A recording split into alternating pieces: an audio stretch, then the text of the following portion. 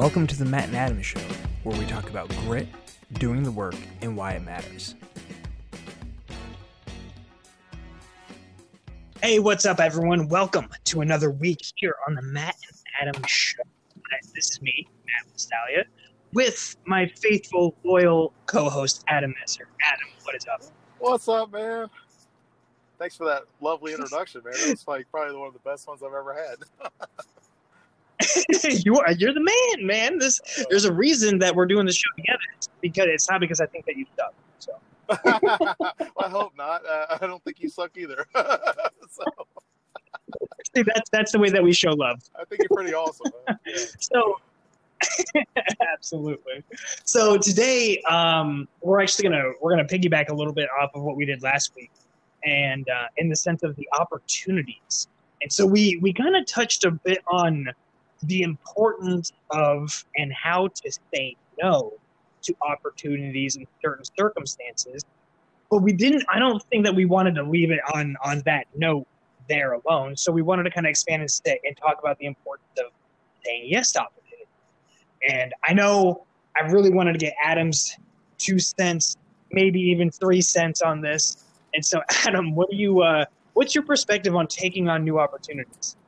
Well, I love in the last episode how you talked about if it's a good opportunity, it'll be there tomorrow. You know, you don't have to jump on it right this second. I love how you said that, because that's a great way, a perspective of saying, hey, you know, it might not be the best time, but it might still be a good opportunity. And so I like how you said, you know, delay that decision making a little bit, because it's, for me, I love to say yes to stuff just like you do, like we talked about last episode. And when I have if I have a good relationship with a person and they, approach me with something and I say, hey, I'd like to do this, my end, yeah, let's make it happen, and sometimes I bite off a little bit more than I can chew. And so for me, opportunity, saying yes to opportunity is like, okay, I don't want to hesitate, but I don't want to overextend myself either, because if I hesitate, then I might just miss out altogether. And if I overextend myself, I'm not going to give 100% of myself to whatever it is, for the project or whatever. So I don't want to do that either. I don't want to show up and not be 100%, Yeah, no, absolutely. I think while we comment and we make sure to highlight the importance of saying you don't have to make the decision immediately right away, wait a night. It is also, like you said, it is important to acknowledge that the opportunities don't stick around forever. And so you really do need to spend some time with new information and with new options there to see if it's going to be right. And that's the thing, is you don't know. Things rarely show up how you imagine them. And so somebody coming up to you or an opportunity presenting itself might be a solution to something that or the creation of something that you've been trying to accomplish for a long time. And you just never knew that it was going to happen with another person, or maybe that person in particular. I think that this show is actually a great example of it. I never really imagined co-hosting a show with somebody. I was just thinking the same thing, Matt, where Corey introduced us because he knew we had something in common. And, it just, our relationship, our friendship blossomed from that one introduction, And the thing was, it's not like the opportunity there grew, right? So it's a lot, most of the time, an opportunity is not going to present itself in the sense that an introduction gets made and then you launch on a project with somebody together, right?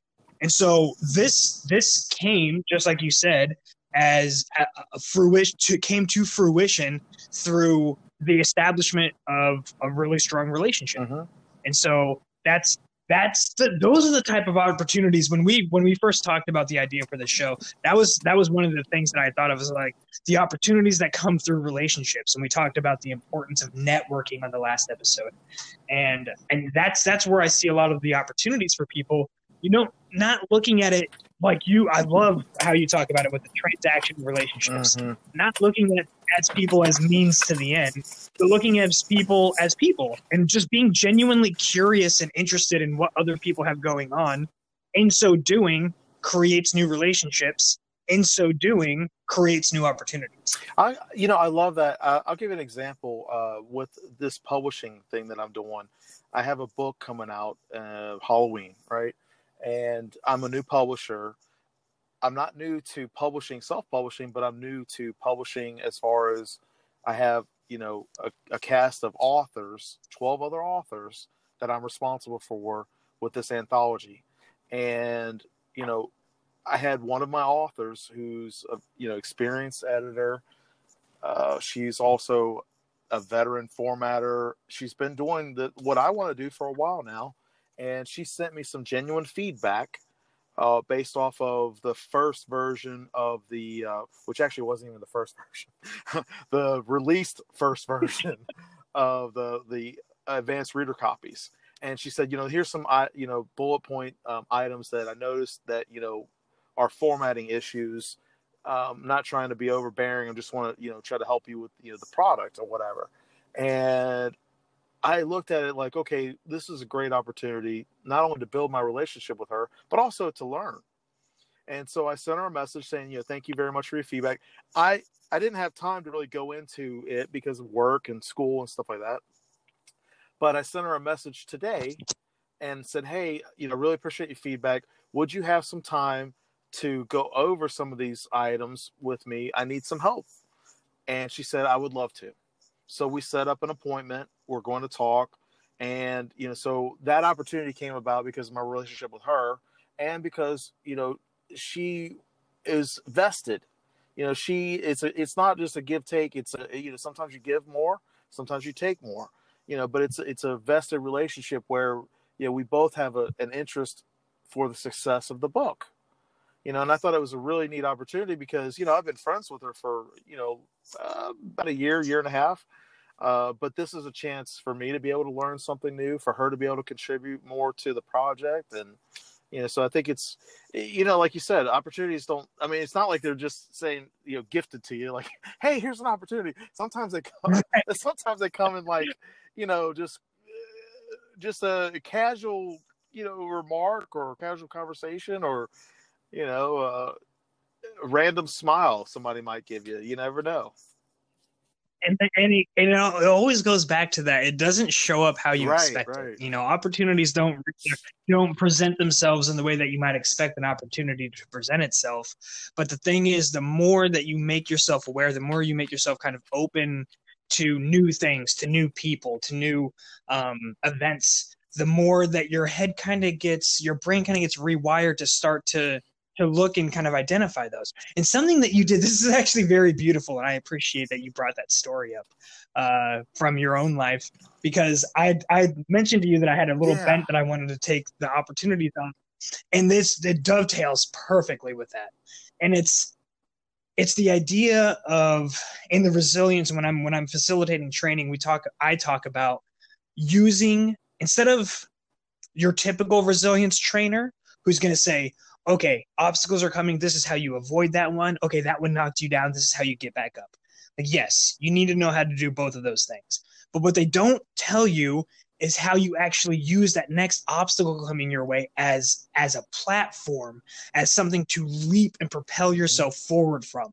I don't like the idea of coming back to the status quo after getting knocked down, because I actually think that coming back to your status quo is a net negative. I think if you didn't learn something from your event to make you better, then you're not doing it right. And so when you were provided constructive criticism, you could have curled up, you could have been knocked down, you would have had to recover yourself, but when you take it and you're like, oh, this is good, there's good feedback in here. Maybe not all of it is something that you take, but you take some, you're like, oh, and I'm going to hold on to that. And then when you create your next book, how much better is that going to be now that you've actually incorporated this obstacle and are now using it to propel even better work moving forward? Yeah, exactly. You need to springboard off of your mistakes. I feel like you learn more from your mistakes and your failures than when, it's really easy to be on top and everything's going great. But it's hard when, you're just down and, you keep losing. You keep racking up the L's. I mean, it's hard to show up for batting practice when you're like 0-90. You know what I mean? You've got to just say, hey, okay, well, we know we're going to lose this season. We're already out of the playoffs. What can we make? How can we make this the best possible thing that we can make it? And I think it's absolutely. I love how you talk about wanting to springboard off of a loss and a failure, because that's what I do every time I mess up. I mess up every day. I look at it as a way to grow and to learn. I look at it as a way. Okay, well, how do I not make that same mistake? But then how do I make the process better? How do I make how do I perform better? Exactly. It's turning obstacles into opportunities, right? And so when you shift the thinking to that, it's interesting because you stop seeing what's happening in your life as successes and failures, and you start seeing everything as kind of like the path. Yeah. Like, okay, I went this way and it hurt. There was pain to do what I did over there, but I really want to accomplish that goal. And I really think that that's the way. And so you go run down that path again, you're like, and you know what? Maybe that time it worked because you did a minor adjustment, but you still did it. Or maybe you fell flat on your face. Well, you remember we were talking about like how I love I love motivational stuff and leadership and stuff like that. And that, I share a lot of like original thoughts, and I make these little graphics and stuff. Talking about that, I had this idea several years ago called shift the change. So like, when you have a change that you need, from a failure or whatever, you've got to shift your mindset to the change, because if you keep doing what you've always done, you're going to get the same results. You have to be able to shift the change because, I know eating unhealthy is going to be bad for my overall well-being. You know what I mean? I know that if I don't make a change, and it's like a decision, right? Those opportunities, that I would have if I were healthier, they're going to be cost. There's going to be sunk costs in my health and well-being. I mean, like if you don't take care of yourself now, you're going to have to pay for it. That's really important. So it's very difficult to identify all of the opportunities that didn't show up because you weren't able to pursue them, because you weren't able to meet them at the door, because you weren't physically ready, because you weren't mentally ready, because you weren't emotionally ready. Said. And that's why you train. That's why you train hard in the good times. That's why you focus on that reflection. I think that goes well in to kind of like doing the work here, because how would you tie in doing the work with opportunities? Being receptive and having that mindset of, hey, okay, this is an opportunity. What will it take to accomplish? So like a project, for example, when we were talking about doing this show, it was an opportunity. And we sat down and said, okay, well, you got a business schedule, I've got a business schedule. What is it going to take for us to do this show for a month, 6 months, a year, 5? We even talked about 10 years out. What is it going to take for us to do the work? And then we had a vision of that. And then since then, what we've had to do is we've had to adjust. We've had to adjust our schedules. We've had to adjust, sometimes we do multiple recordings in a day, coming up with topics. We've had to adjust and doing that work. So taking an opportunity and then saying, okay, well, the opportunity is the initial stage, and then it transitions from an opportunity into a process. And then those build, like you were talking about earlier, springboarding. You got springboards from failures and you have springboards from success. So we just stack and we build and we keep doing and we have a system, and then we adjust the system, and then we review it and say, hey, where's the metric here? Okay, well, is this working? Is this not working? I mean, like recording for us, we had to figure out how we were going to record.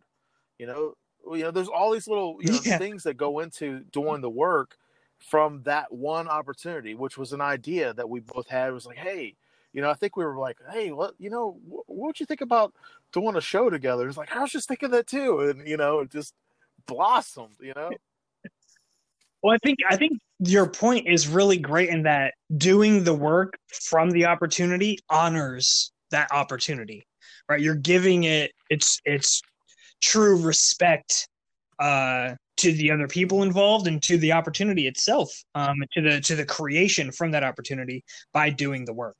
So why does it matter? Oh man, that is a great question. I know we ask that question in every episode, but the why to me is the biggest. The why to me is the biggest push. You know, it's the pull. Why does it matter to say yes to opportunities? Because you want to live, you want to have a rich life, and that doesn't necessarily mean billions of dollars or a Tahiti resort. Whatever. Everybody's level of success is whatever, right? But it could. It doesn't matter. Those things don't matter. What matters are the relationships and opportunities. Saying yes to opportunities, you build relationships. You build yourself up. And I feel like saying yes to opportunities.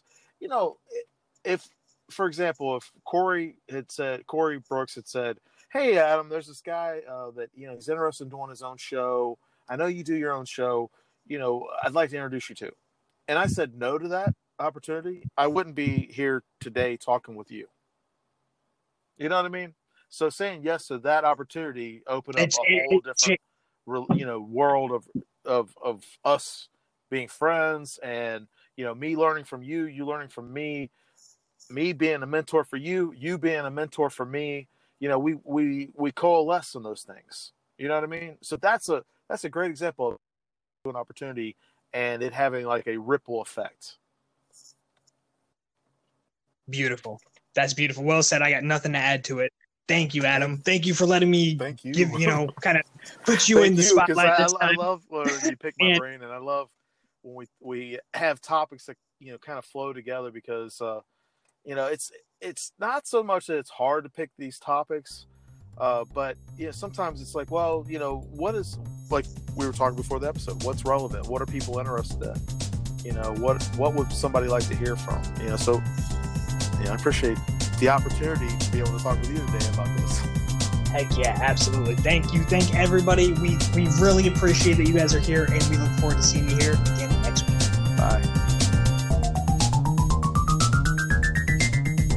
Thank you guys so much for stopping by and spending a little bit of time with us today. If you want to follow us more closely, feel free to check us out on Facebook, The Matt and Adam Show, and on most of the socials. Find us on Instagram and Twitter and on The Matt and Adam Show. You'll find us there, and we look forward to seeing you here again next time.